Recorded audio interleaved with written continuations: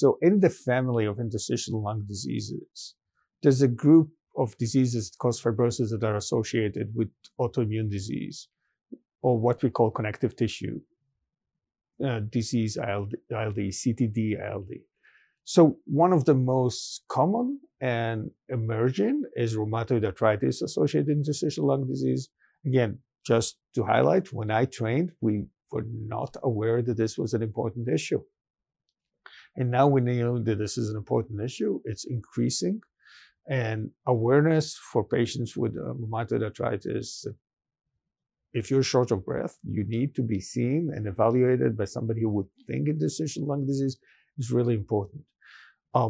Part of the resistance of physicians to diagnose it was the patients already are getting rheumatoid arthritis specific therapy. So what would it help to really evaluate it? But now this is changing because we have drugs that may have an effect. Again, the approval by the FDA is not there yet. The data is very supporting.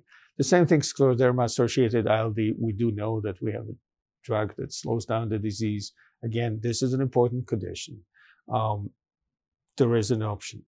The other type of interstitial lung disease that I want to highlight is chronic hypersensitivity associated ILD.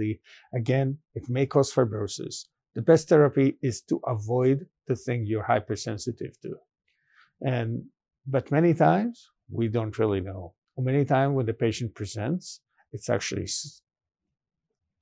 too late. The fibrosis has occurred. And in previous years and times, we basically had to wave our hands and say, there's nothing we could do.